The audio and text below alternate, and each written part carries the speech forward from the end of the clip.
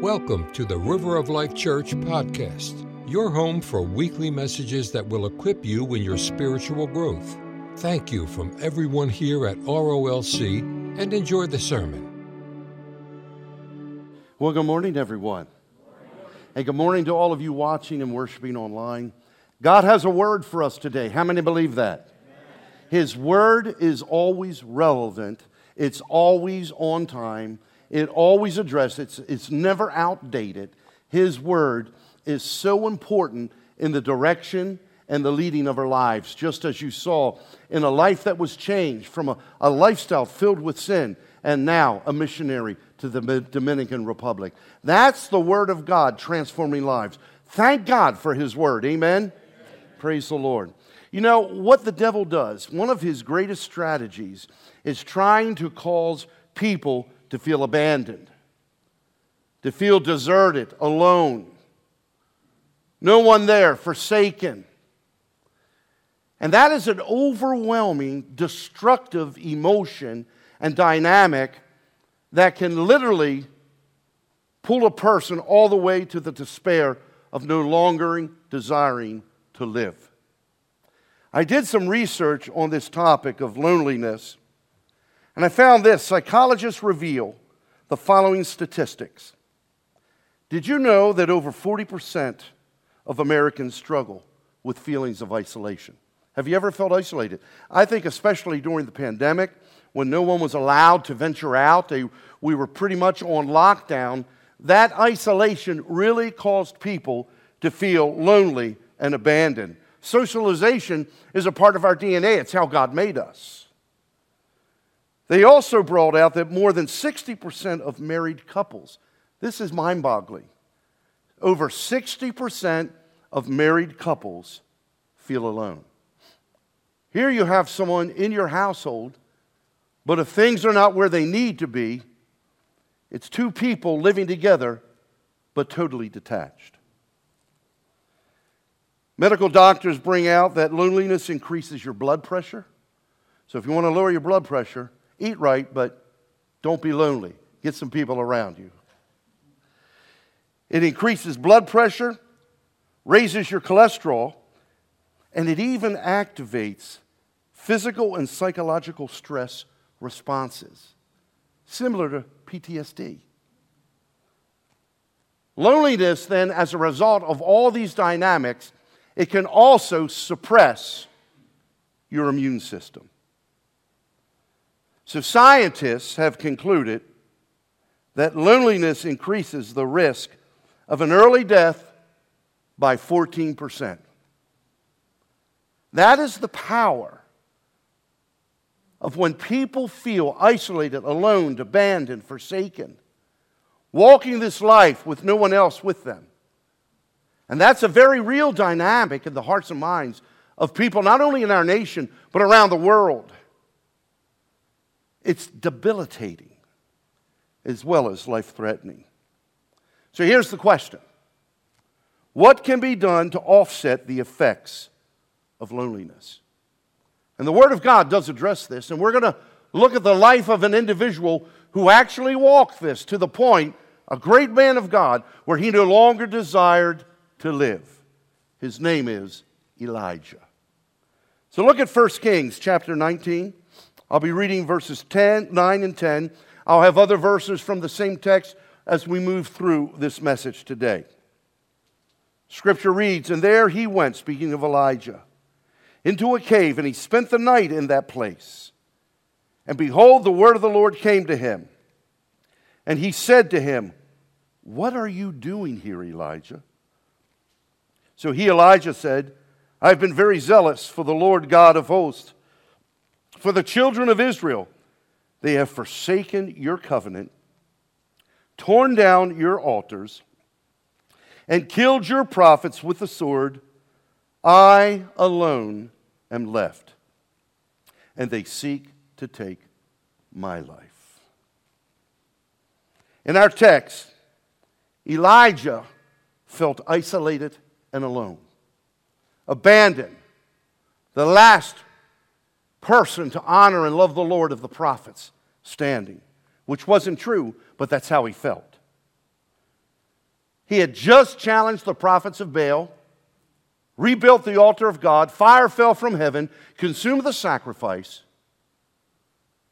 even ate up and pulverized the stones that the altar was made of. Nothing was left but dust. He then put to death the prophets of Baal. Then he began to intercede because during that time there had been a 3.5 year drought. Through the mouth of Elijah, he spoke by the command of God. There would be no rain until he spoke again.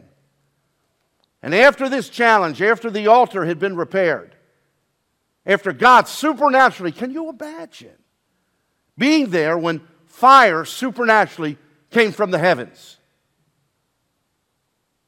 He had done great things, and now the Lord instructs him to prophesy, there will be rain.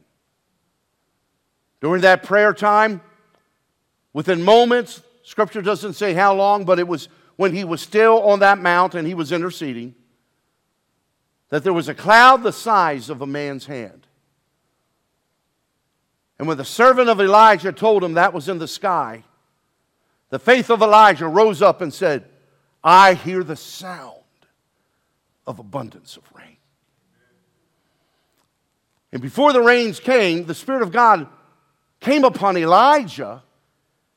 And in order to find refuge and safety before this storm, which was literally torrential, it's like a monsoon, the Lord anointed him to when the chariots of Israel were trying to rush back to Jerusalem, this man of God, well up in years, he outruns the horses and chariots. Can you imagine that? You're in a horse, you're on a chariot, or let's modernize it. You're in your car, you're on the Pennsylvania Turnpike, then all of a sudden a man well advanced in years runs by you with his robe tucked up higher so he doesn't trip on it.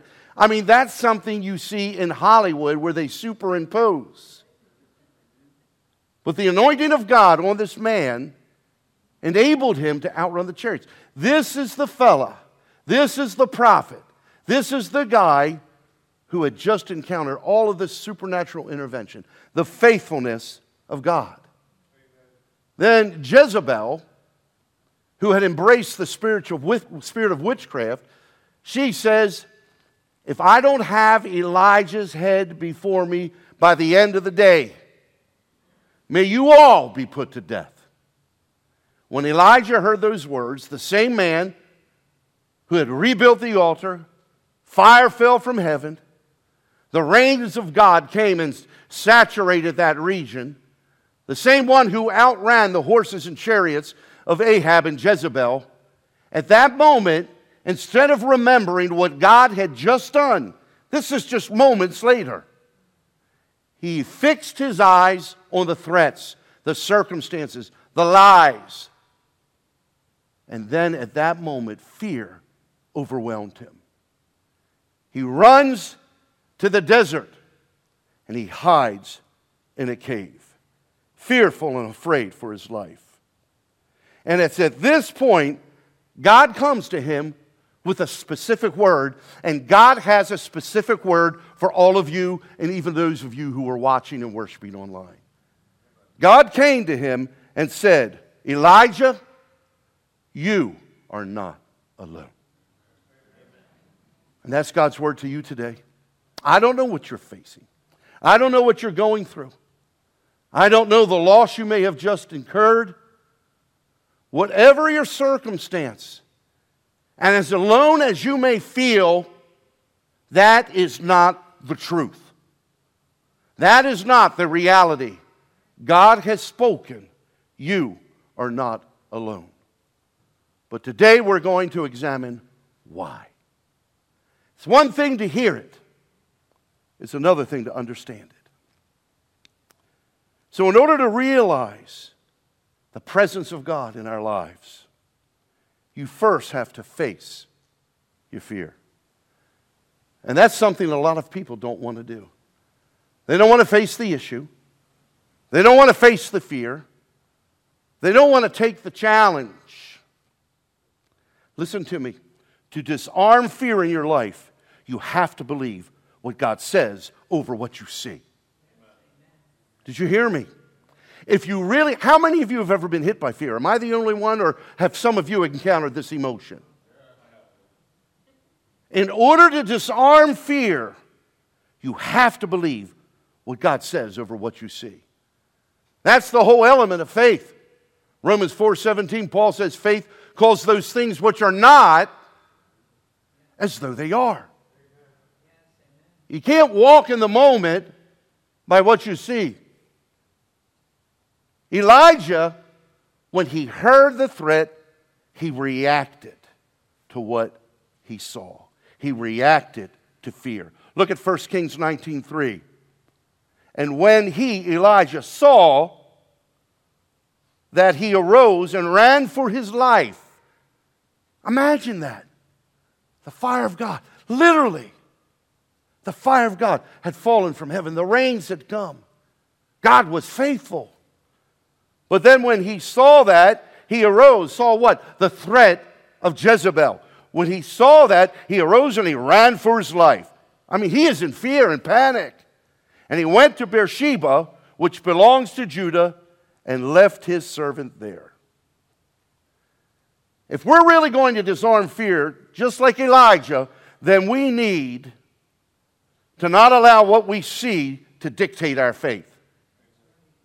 The walk of faith always goes eyeball to eyeball, toe to toe with the challenges and the lies of hell.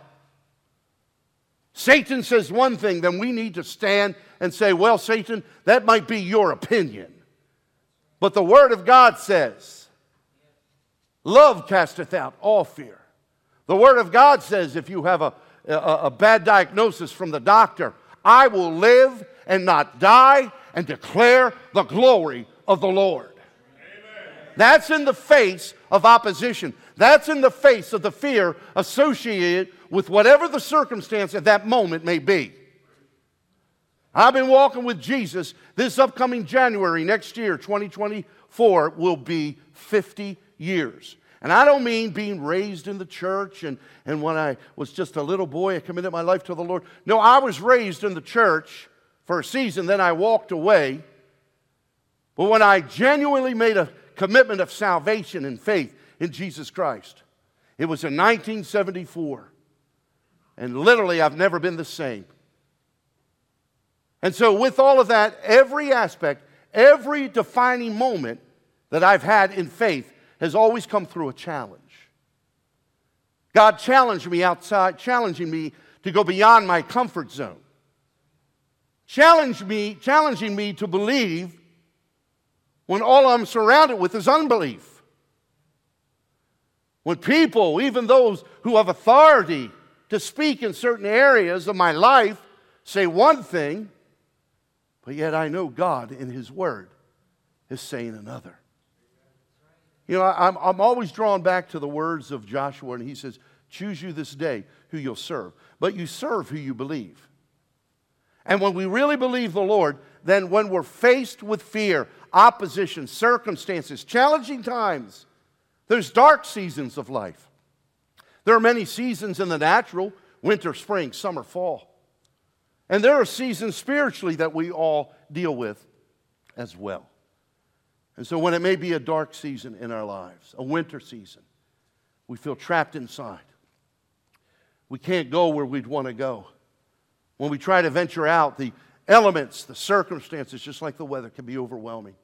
Sometimes they can put all of our plans on stop. Why? Because inclement weather, just like inclement circumstances, can bring your world to a complete halt. It's during those seasons we disarm fear by choosing, I believe the report of the Lord. I've said this many times, and a lot of the great mentors of faith in my life, one of them being Kenneth Hagin, he has said, if you battle the devil in the arena of the mind, you will lose every time. You can't outwit or outdebate the devil. But if you take the devil into the arena of faith, you will win every time. Why? Because the devil has no faith. He lacks that. And faith always overcomes fear. That's a fact. That's the Word of God. So here you have Elijah. He reacts to the fear, and it paralyzes him. So he runs for his life. Here's a statement. Fear reacts, whereas faith responds. Write that down. Come on, your bulletins have a note section. Fear reacts, whereas faith responds.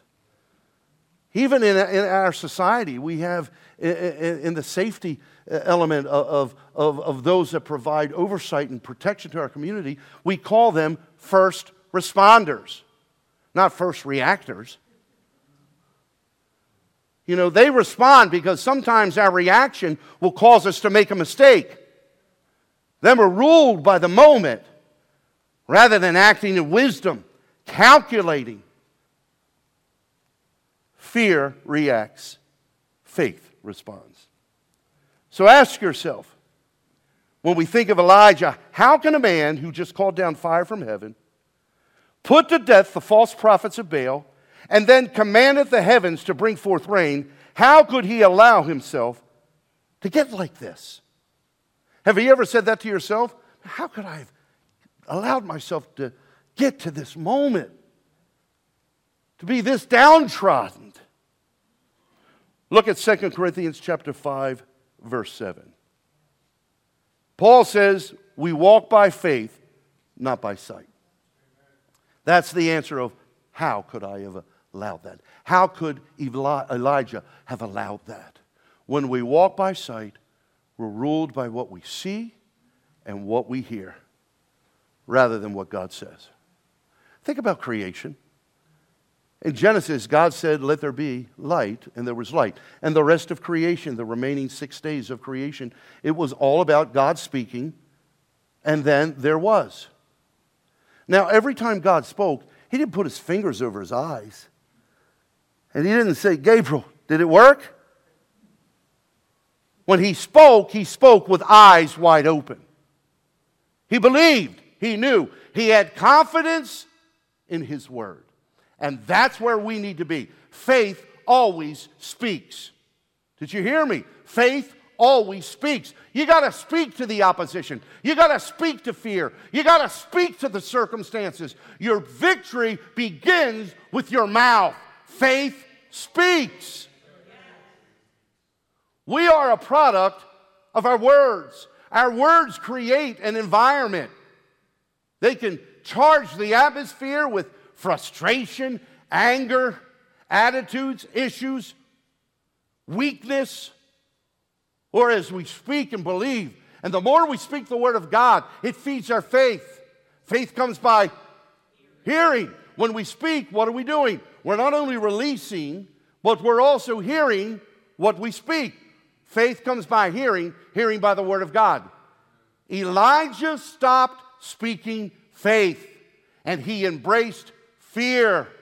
And that was the beginning of his debacle. Elijah reacted. Theologians, when they speak about this kind of faith, they actually put another word in front of it. They call it blind faith. Have you ever heard that term? Blind faith. One night a house caught on fire. The father and his wife, the mother of their children, they all were able to escape to safety except their son, the little boy. When they realized he wasn't there, the father thinking the mother brought the son, the mother thinking the father brought the son to safety. There was a panic. The first responders, the fire department, the EMTs, everyone was there. The father was about to run back in, and they grabbed him and said, you cannot go in there. Let us do our job. Then the father, as he was just moving back and forth and going from one side of the house to the other, he all of a sudden, at one point, he saw at a pinnacle of the roof, his little boy had somehow made it out onto the roof through a window. He saw the little boy, but because of the smoke, the boy couldn't see him. Then the father said, son, I'm here. The little boy said, Dad, I can't see you. That's okay, I'm here. This is my voice. Trust me. Then the father moved to what he felt was the appropriate spot, especially because the son was blinded by the smoke. He got to an area where if his son would just jump forward at that exact spot, he believed he could catch him and take his son to safety. He went to that spot, then he yells up, "Son, I want you to jump straight forward." Then the son said again, "But Daddy, I can't see you." And the father responded, "That's okay, because I see you." And the boy jumped. The father miraculously caught his son and took him to safety. Walking by faith is just like this. Sometimes the circumstances are the smoke that we're dealing with, and we feel like it's blocked God out of our vision. We don't feel His presence. Listen to me, faith isn't about feeling. It's about knowing. Even when we don't feel it, I know that I know that I know. It's confidence that God will not abandon His word, and God will not abandon you or me. And when we release this kind of faith, do you know what it does? It breaks the grip of fear. But because Elijah failed to do this in the beginning, his fear escalated and went from fear to frustration. How many of you have ever been frustrated? I think it would not be human to experience frustration. Animals even get frustrated. Do you know what frustration does? It magnifies, it enlarges fear. It does. When we're frustrated, the fear's there. We're frustrated because we can't fix the situation. So then we just try to play this scenario, that scenario. We try to fix it. And by our humanity, we can't fix it at times. There are some things that God has entrusted into our care that we can use wisdom, apply it, and it can resolve a circumstance, a situation. But then there are times when only God is our answer. How many of you have ever had an only God encounter? Whatever it's financially, it's legal, it's children running from God, a marriage that's falling apart, a health diagnosis that shows no hope. It's an only God moment. And that's where Elijah was, an only God moment. His fear had escalated to frustration. And this is what caused Elijah to lose all hope. Sometimes when we feel there's no answers, that's when the enemy comes with despair and hopelessness. Bombards our mind and our emotions. And emotions are a powerful dynamic. Jesus had to deal with emotions during his lifetime. So he knows what you're going through, what I'm going through, because he walked not only through his own, but then when he took on the sins of the world. Imagine that. I have enough when the devil throws my sins in my face. Imagine carrying all of the sins of the world. From the beginning of time, Adam and Eve, to the end of time, whenever that happens. He knew what it was to feel that frustration, that pain. And when people don't have an answer, that's when hopelessness sets in. Look at 1 Kings 19:4. This is what Elijah is going through. So Elijah himself went a day's journey into the wilderness and came and sat down under a broom tree. And he prayed that he might die and said, "It is enough. Now, Lord, take my life. Kill me. For I am no better than my fathers." He was so filled with despair and hopelessness that he asked God to take his life. Now, aren't you glad that God doesn't answer all of our prayers? Oh, my goodness. Lord, I can't take any more. I want to go home to be with Jesus. Well, that's not our call. God says, until our purpose, everybody say the word purpose, until our purpose on this earth is fulfilled, that we're to continue to be faithful and to serve. Scripture says, appointed unto man once to die, not by us, not by men, but by God. After that, the judgment. One day we'll all face the final fight, that the adversary, that's called death. But because of Jesus, those of us who know the Lord, that's why Paul says death has lost its stinger. It's like a bee without a stinger. It buzzes around, but if you know you're not going to get stung because there's no stinger. There's no intimidation. There's no fear involved. And that's why Paul says we don't have to fear death. Death has lost its sting. Why? Because death gives way to victory, gives way to eternity, stepping onto the streets of gold. I know there's much more for Cindy and I both to do in our lifetimes. I know there's a purpose for us. But I've got to tell you, the devil can't intimidate me with death, because the moment I draw my last breath as an old man, the power of the mouth, right? I'm going to be reunited with our daughter, Laura.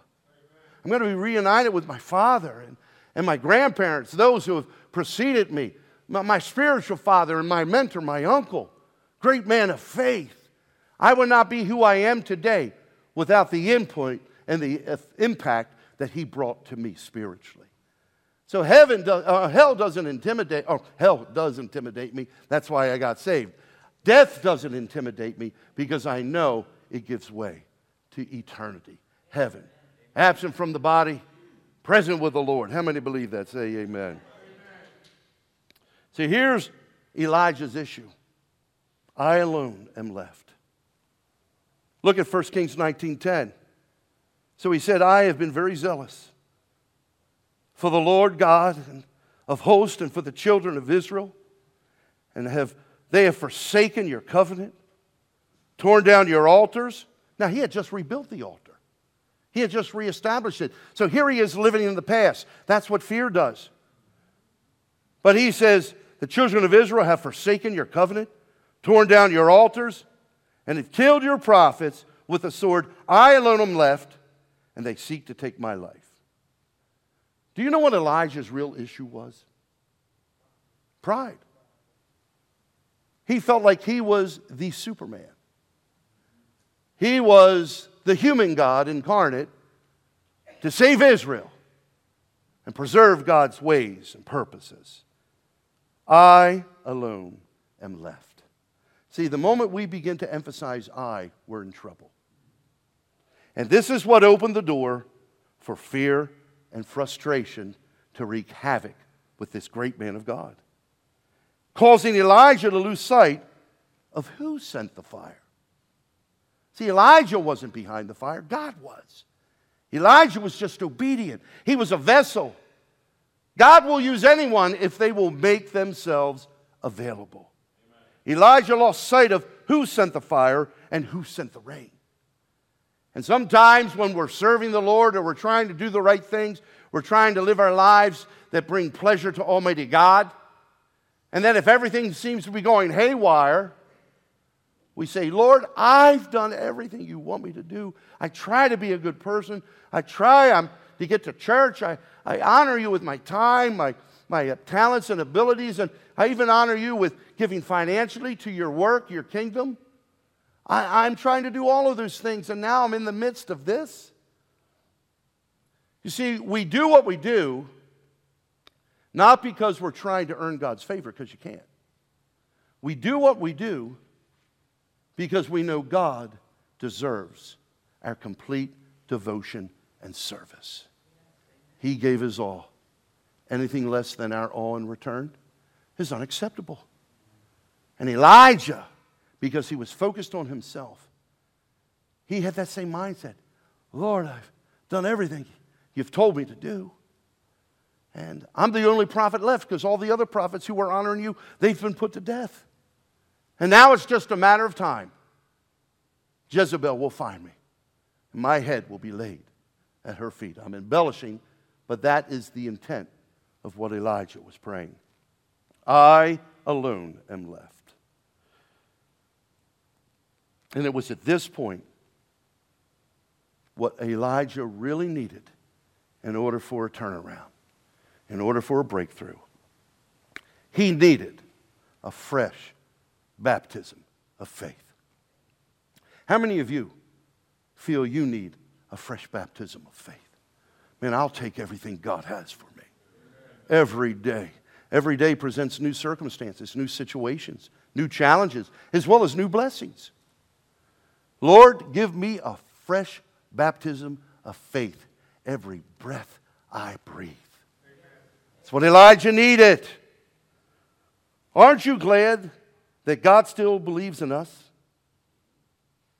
When we have times we struggle to believe in Him. Lord, I don't deserve this. Well, you're right, you don't. It's called grace. Even when we struggle, He still believes in us. Do you know why? He knows the end of the chapter, the last chapter of your life, how it reads. He sees not where you are, but where you will be by His Spirit. God sees the victory. God sees the fruit. God sees the effectiveness of your life.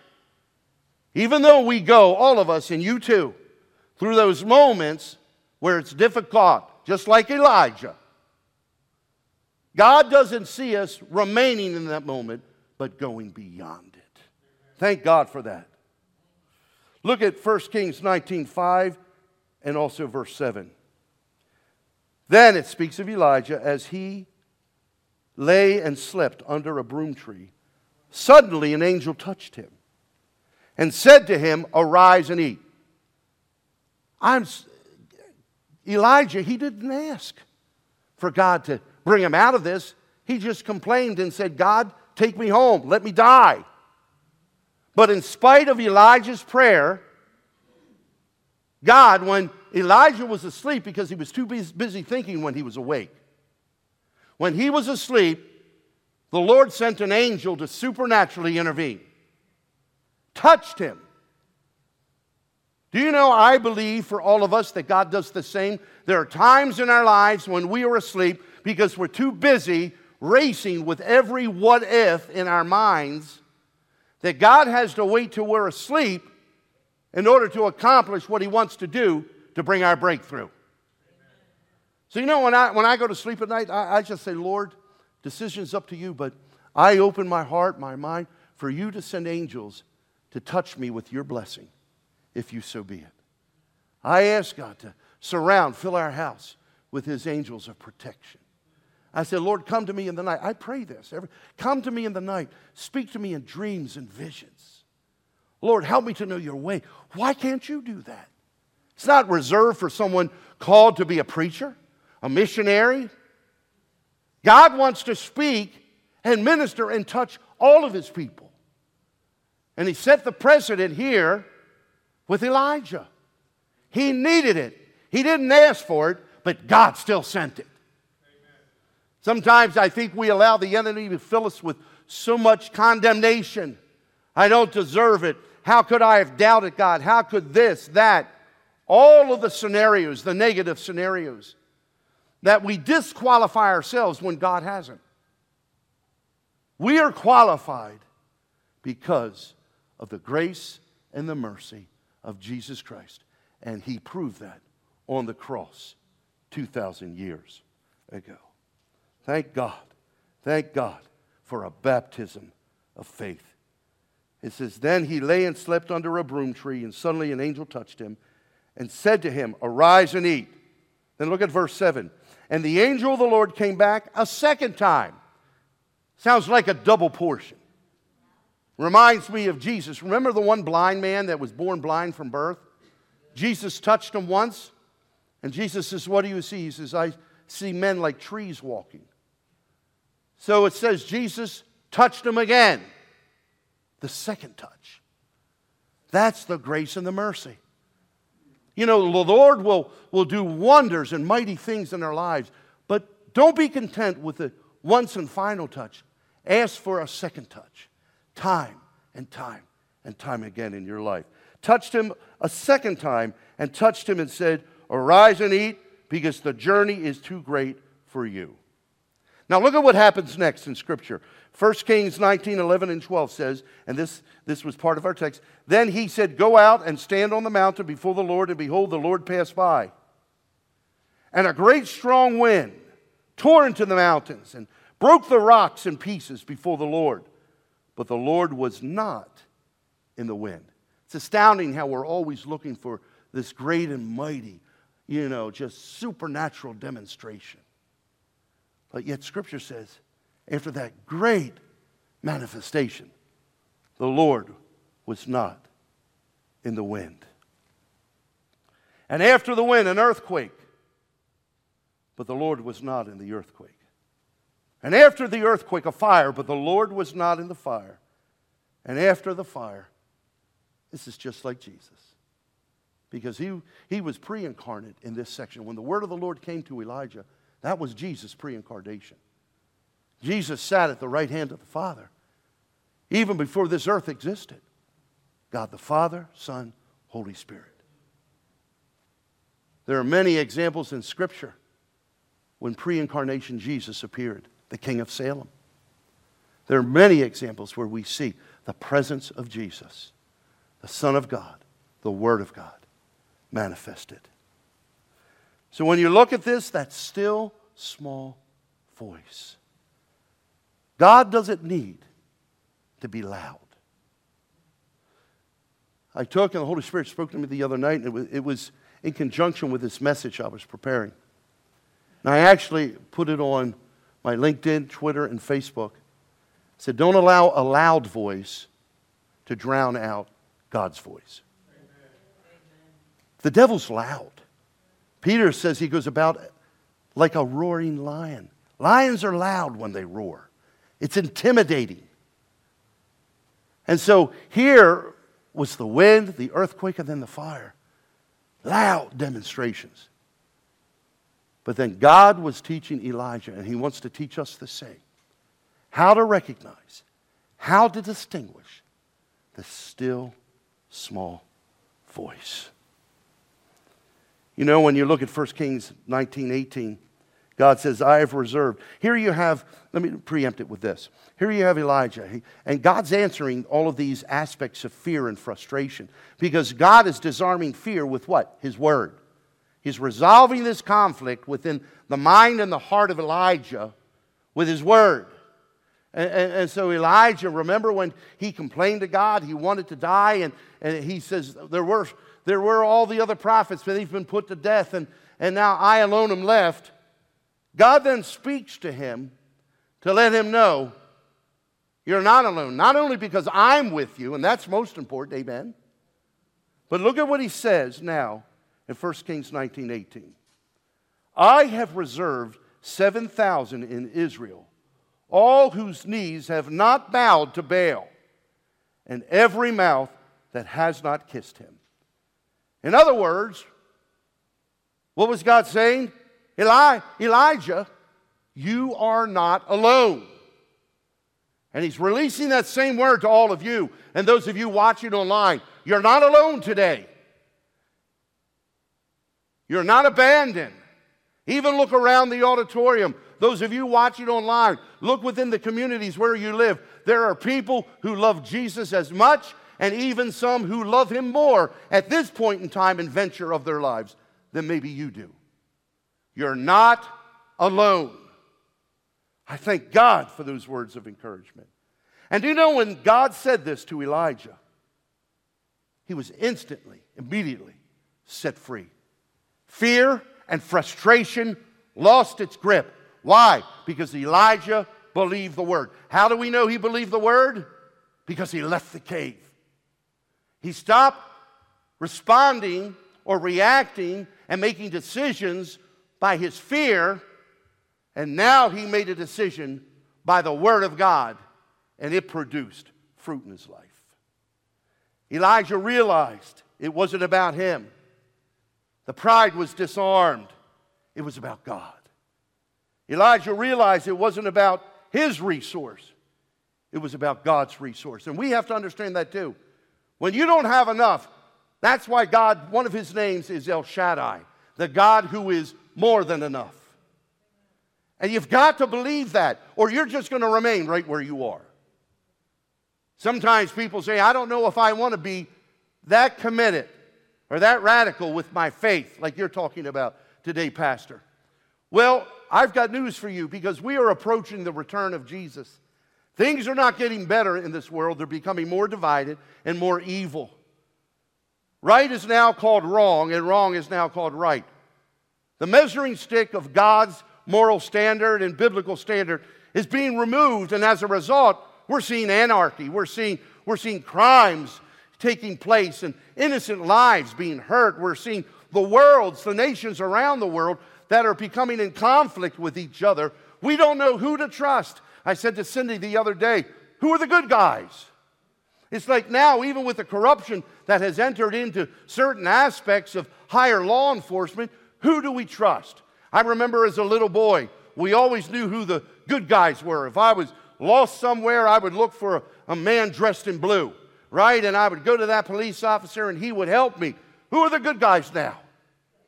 Everyone's hands are being strapped. And I don't say this to evoke hopelessness. I'm saying this because God is our strength. And there's no more riding the fence any longer. We have to make a decision. We have to either believe our emotions and the circumstances we see, or we believe the word of the Lord. And when we believe the word of the Lord, it will break the yoke of bondage, it will break the tyranny, and it will bring the fire from heaven. It will bring the rain of God. Hallelujah. And that's what we need individually, and that's what the world needs corporately. We need His fullness. Somebody praise the Lord. I'm preaching my heart out up here. Hallelujah. Praise the Lord. Elijah now knew it wasn't about how big he was, but rather how big God is. How big is He to you? When David faced Goliath, it wasn't about how big Goliath was. It wasn't about how big David was. If that was the case, deal done, battle over. But David knew how big God is. And that's how you have to face every challenge, every roar of the lion, every emotion, every fear, every circumstance. It's not based on how big that adversary or that adverse situation is. It's not about how big you are. It's about how big is our God. Once Elijah's fear and frustration were resolved, his faith was restored. And for some of you who feel like you've fallen short in the area of faith, and you want your faith restored like Elijah, a fresh baptism of faith, then believe the word of the Lord. Focus on how big God is. It will put everything else in perspective. And that's what God desires to do today. For all of you and for all of you. He wants to put things in perspective, or at least from His perspective, for your life. In conclusion, God has not abandoned you. He hasn't. Some people become angry. They become embittered. God, how could you have allowed this? Evil never comes from the hand of the Lord. And people choose. God has given every human being free will. And sometimes when we're in relationship with others, we may choose one way, but others may choose differently. And we can't blame God for the choices of others. We're only responsible for our choices, just as they are responsible for theirs. So don't allow bitterness, issues, and attitudes to dominate. Put them underfoot. Bring them down.